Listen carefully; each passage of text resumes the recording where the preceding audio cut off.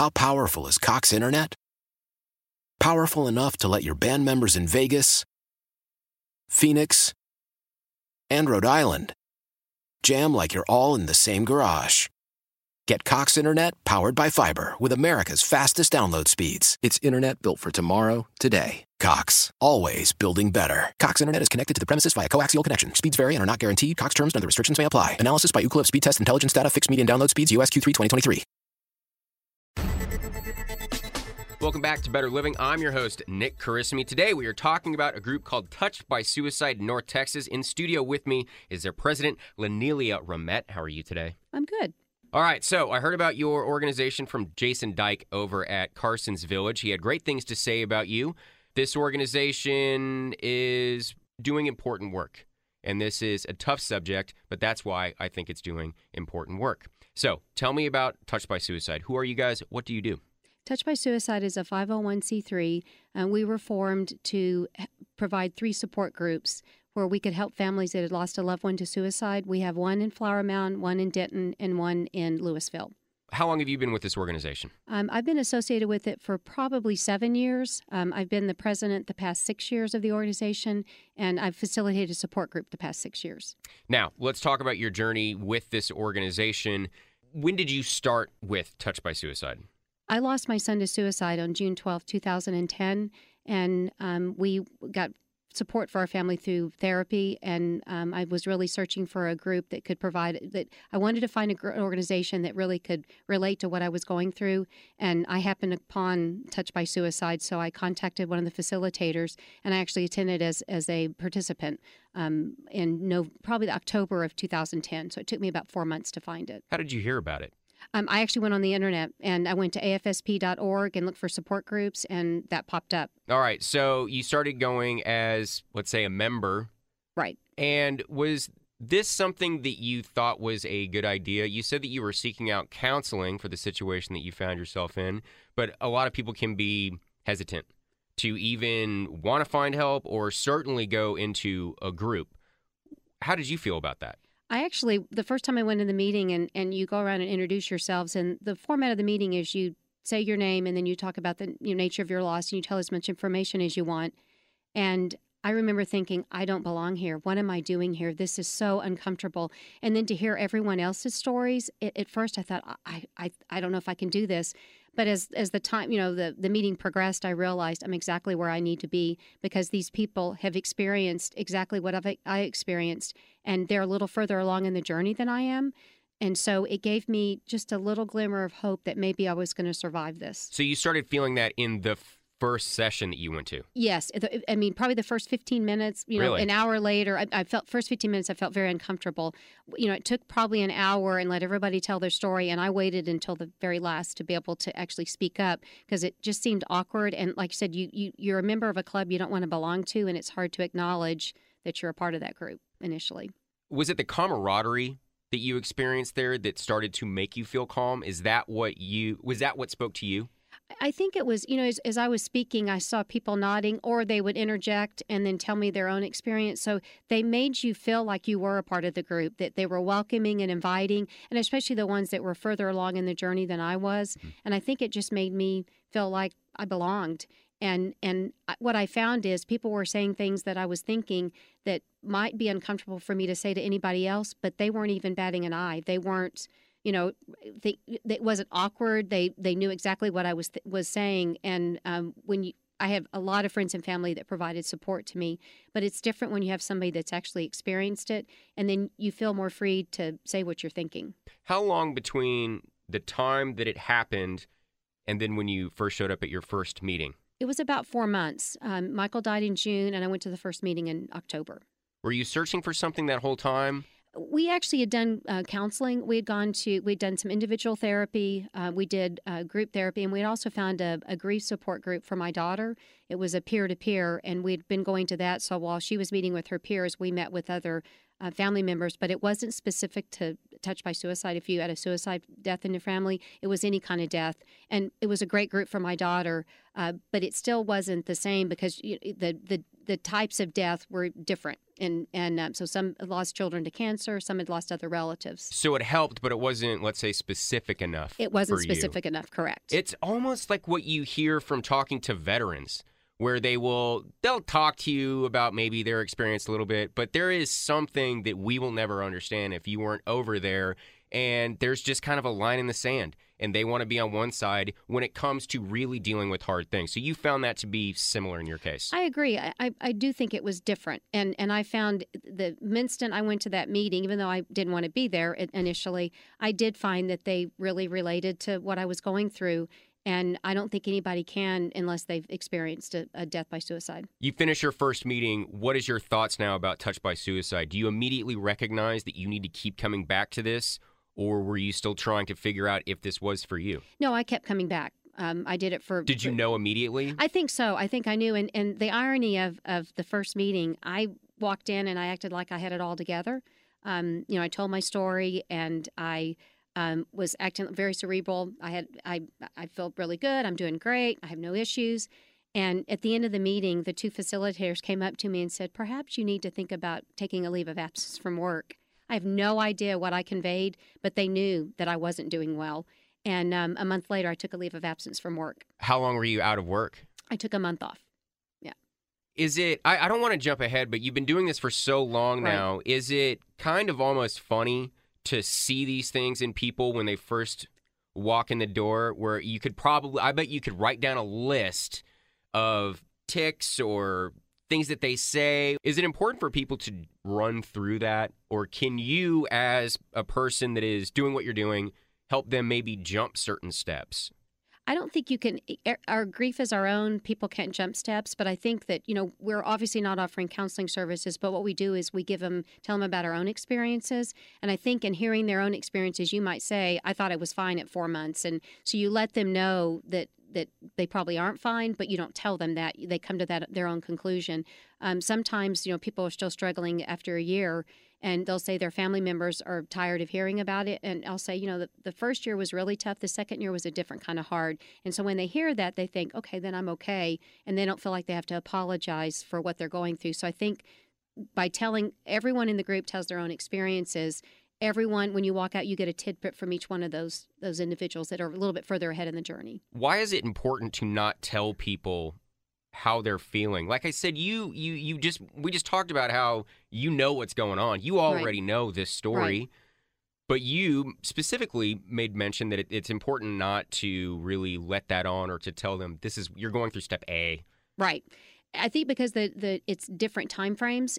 Maybe I did it a little bit quicker than somebody else. I don't want people to feel like, wow, this person's 8 months out, I'm 10 months, and I'm doing way worse than them. There is no grief is because your journey is your own. There's no way of predicting how long it's going to take you to take that journey. And you take 10 steps forward, 3 steps back, 5 steps forward, 2 steps back, but you're making slow progression. Maybe someone takes those steps a lot quicker. And so it kind of depends on the individual. And I also think the relationship with the family member you lost, and then the kind of support network you have, even if it's not a support group, but just your family support or your friends supporting you. You said initially that you didn't think that you would need something like this or that it wouldn't really help you. I think that that's actually probably really common. How important is it for people to deal with this in these types of ways and not try to intellectualize it and to tell yourself that seeking any sort of help is a weakness or that it is unhelpful or a waste of time? How long did it take for you to realize that, and what would you say to people that are experiencing the same thing, that are maybe on the fence?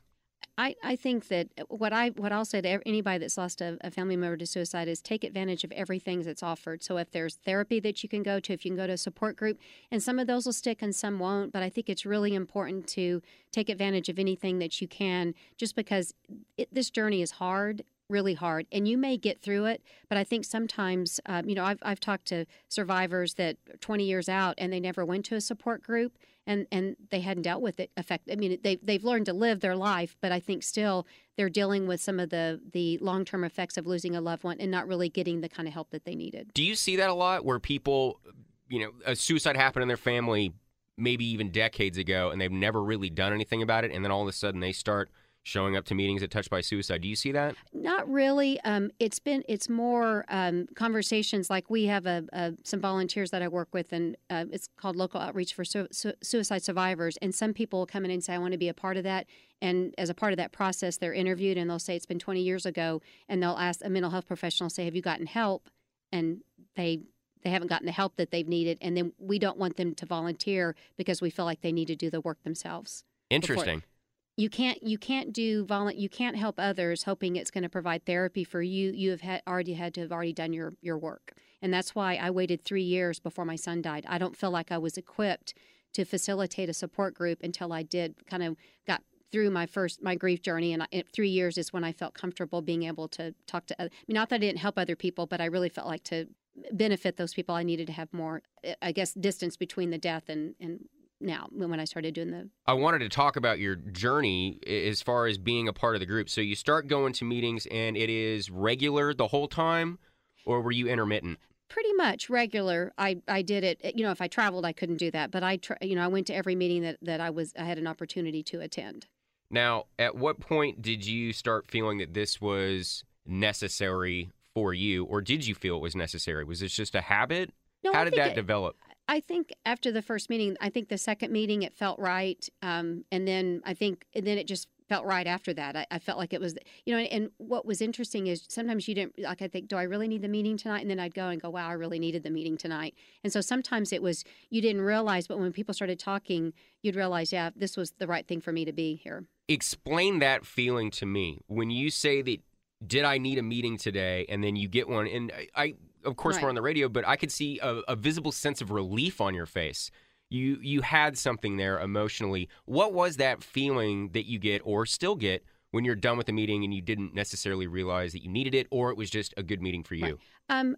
I would come in, and then they would start talking about, the anniversary of someone's loved one was coming up, and I think, yeah, Michael's is coming up in 3 months. I hadn't really thought about that. Like, even though it's coming, but you kind of push that to the side. So sometimes attending those meetings, you'd think, well, they're helping prepare me. Just listening to them, what they experienced, how they handled the anniversary of their loved one's death, or the first birthday after their loved one died. So I think that's when you didn't really know, because you didn't know what to expect. So it was that kind of like, man, that's really good to know, where I don't have to, I don't want to, you get ambushed a lot after you lose a loved one. A car will drive by. My son drove a Toyota Tacoma. And, the first few months, every time I saw a Toyota Tacoma, it just brought me right back, And those ambushes are hard, but to prepare for events that are going to happen, and they give you the tools to do that, and hearing what other people did was very helpful. Would you liken it to a release valve? Is there a sense of relief that you get? I think so. And, of course, now I facilitate. So, when I have people come in, some meetings, you can tell that they'll come after me and go, that was I'm really glad I came. I was reluctant. And so I can tell that they're benefiting just like I did. And I do think that I always have like an article whenever we leave a meeting. I give them an article that's appropriate. So before the holidays, I gave them the 64 ideas of how to a griever to deal with the holidays. And so it gives you, different activities, and you can pick one or none or 50. And it helps them navigate that grief journey around the holidays, because holidays and birthdays and anniversaries are really hard. You said that it took you 3 years before you started running your own group? I started facilitating. I went to the Touched by Suicide probably a year. And then after a year, I felt like I was better prepared. And that's kind of been my experience. I'll see families go for an entire year. And it's almost to get through that first year, the year of first. So the first birthday, the first anniversary of their death, the first holidays, all that. And then after that, they start coming more sparsely, because they don't feel that need to do it as much. What made you think that you were ready to lead these groups? I just think I felt like I was better equipped to handle, and I think getting through the year of first was easier. And then I did sporadically that the second year, probably went to 2 or 3 meetings the second year. And I will say, because the second year is different, but it's still, I won't say it's a different kind of hard, like I mentioned, that what you realize the second year is it's permanent. The first year, you're just trying to get through, the first month, the second month, the third month, and then the big dates. And then the second year, you realize, wow, they're really gone. And then you start thinking about all the milestones that you're going to miss with your loved one, that you're never going to, my son never graduated from college. He never got married. I'm never going to be he's never going to give me a child. And so all those secondary losses, I think that second year, it really hits you. LaNelia Ramette is the president of Touched by Suicide. You can find them online at touchedbysuicide.net. There's a big jump that happens when you are a part of a group and then you want to be a part of that group. What made you want to start being a part of Touched by Suicide?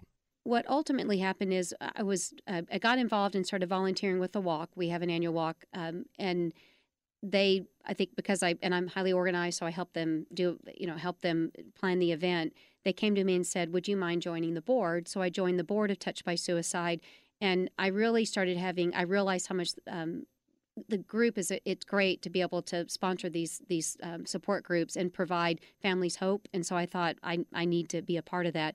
And so I joined the board, and then we had a facilitator in Flower Mound that actually decided to step down. And so it kind of happened since. They said, "Would you be willing to facilitate the group?" And so that happened 6 years ago. Were you nervous? Were you excited? How did that go for you? A little bit nervous because you wonder, like, am I equipped to really handle it? Can I really provide the support these families? I've got my experience, but I decided I would try it. And I feel like I'm providing help to these families and assistance. And I've seen the fruit of those support groups, watching these families get better. And so now I know I'm doing the right thing, and I am glad I'm able to do it. What feeling is that? You're saying that you're providing something for these people and you know you're giving that to them. What are you gaining from it?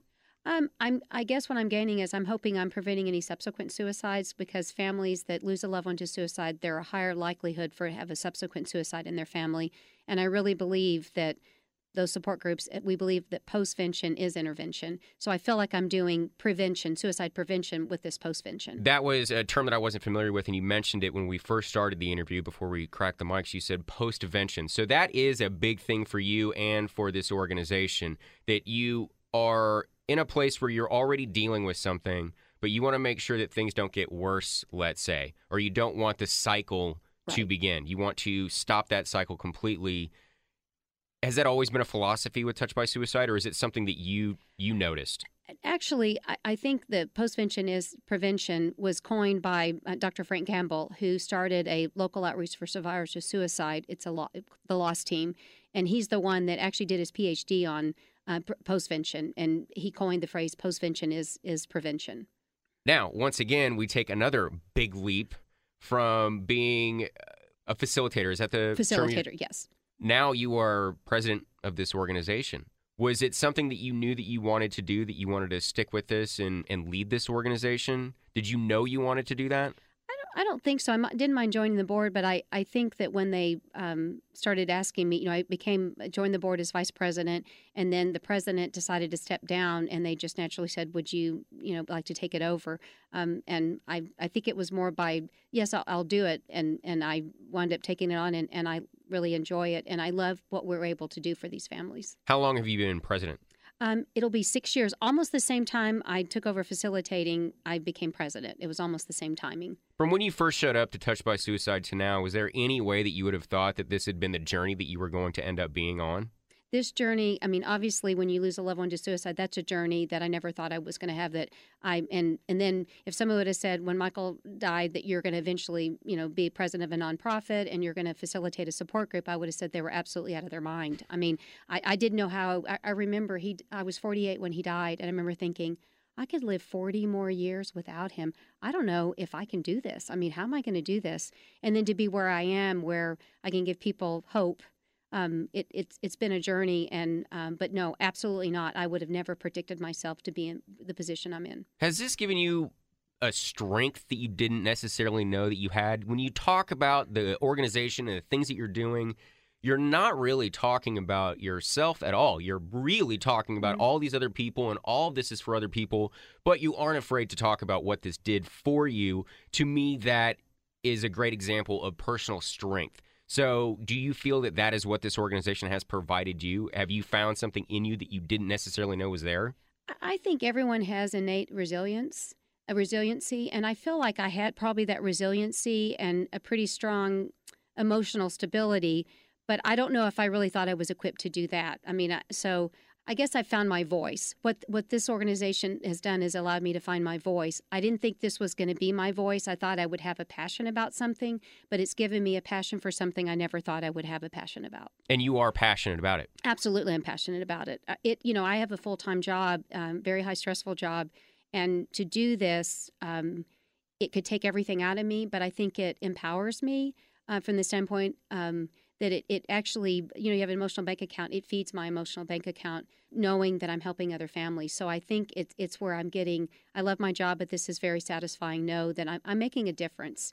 And I think that's, you want to make a difference. And not that I want to leave a mark, but I'm hoping there's a legacy there that these families are going to be able to have productive lives after they lose a loved one. It'll never be the same, but what I want them to know is that they can find hope and joy again. And we always say love and hope will survive. And I want those families to feel that. LaNelia Ramette is the president of Touched by Suicide. Once again, their website, touchedbysuicide.net. Let's talk about the programs that you offer. We've really been talking about the main thing that you guys do, which is support groups. How do those work? If you were going to explain one to me, what would it look like? What we do is we come in and typically we're either in a circle, but or we can see each other. We don't want people backs to people. And the format of the meeting is we go around and you introduce yourself and you tell about your loss. If you're new to the meeting, we always say, if you're uncomfortable, you don't even have to speak, just listen. What I have found is even if somebody doesn't speak, if it's their first meeting, it's okay because they're learning from what the others say. But basically, you can say as much information as you want, or you can, just basically say, my name's LaNelia Ramette, and I lost my son to suicide on June 12, 2010, and not say anything else. So we give people complete freedom to discuss what they want or what they feel comfortable. And what I've noticed is in the first meeting, they might pass, and then at the end, they may say a little bit, or they may say at the beginning very little, and then as everyone starts talking, they'll start chiming in and saying, yeah, I feel that way. So we try to make it as comfortable as possible so that they don't feel this pressure to talk, but most people talk the first meeting.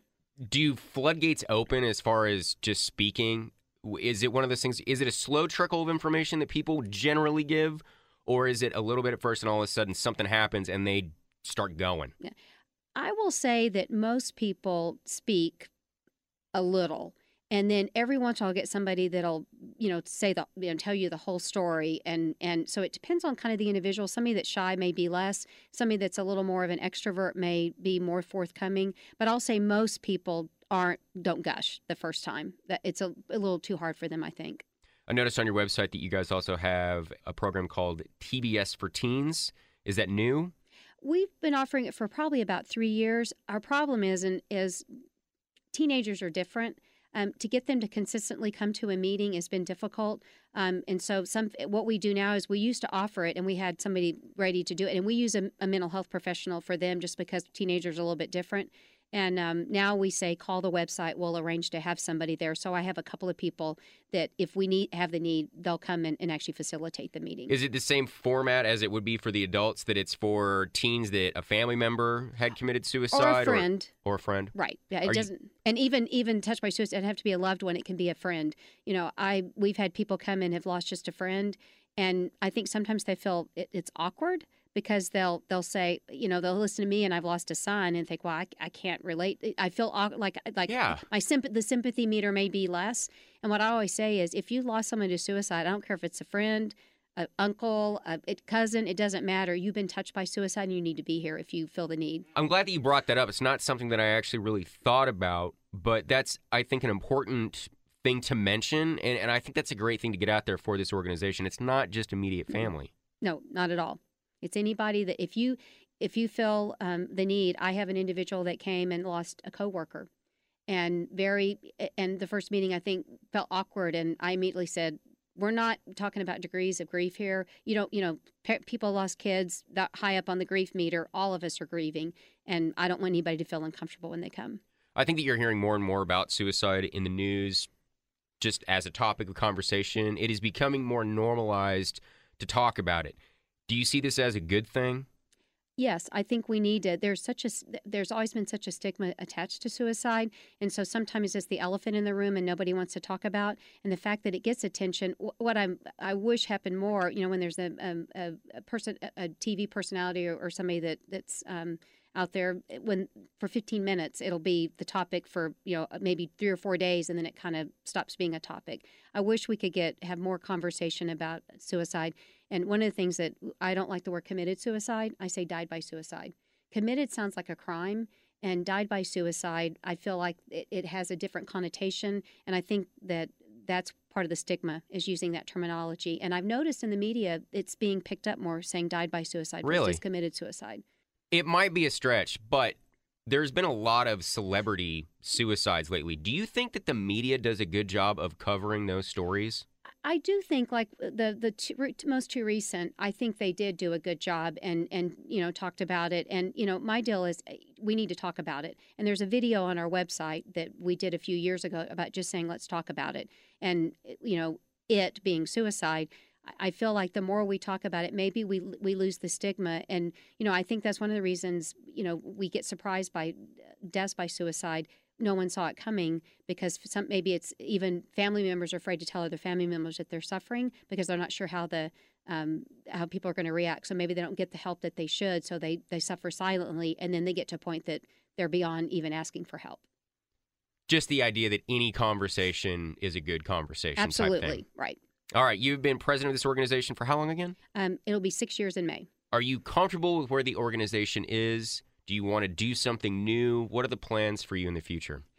I think we would like to do more. We have a very small budget, so with our budget, we can't do a lot. But I think the goal is, one thing that we've done is we've partnered with the local outreach for survivors of suicide, and we've become almost a symbiotic. We're an outreach for them. So when they have a family they've worked with, they refer us to Touched by Suicide. So I think that arrangement has made a big difference in the number of people that come and just people getting help.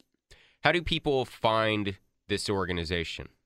Really, we have a Facebook page, and then we have our website, and then doing doing a radio show like this is important. We've done newspaper articles, and so just trying to get it out there. And then the Laws team has a brochure, and they provide that information to anybody that's been touched by suicide. Volunteer opportunities? Yes, when we have an annual walk in November, so if anybody would like to volunteer for the walk, we always are looking for volunteers. Now, if people want to attend meetings, if they want to get involved with Touched by Suicide, what's the best way for them to do that? If they go to touchedbysuicide.net, we have all 3 meetings. One is the first Monday of the month, which is mine in Flower Mound. There's one the first Thursday of the month in Denton at St. Mark's Church, and then one the second Thursday of the month at in Vista Ridge Methodist Church in Louisville. They're held at churches, but they're not a Christian organization, so you can be a person of faith or not faith. We want everyone to be able to come to the meeting. The organization is Touched by Suicide. Once again, you can find them online at touchedbysuicide.net. My guest has been their president, LaNelia Ramette. Please do me a big favor and come back. There's a lot of other things that I would love to talk to you about. It was great speaking with you. Well, thank you for inviting me. Why? Why? If you have T-Mobile 5G home internet, you might be hearing this Why? a lot. Why? Every time your internet slows down during the busiest hours. Why? Why? Because your network gives priority to cell phone users. Why? Good question. Why not switch to Cox Internet with 2 times faster download speeds than T-Mobile 5G home internet during peak hours? Okay. Stop the whys and visit cox.com/5G home for details. T-Mobile prioritizes certain T-Mobile phone users over home internet users during times of congestion.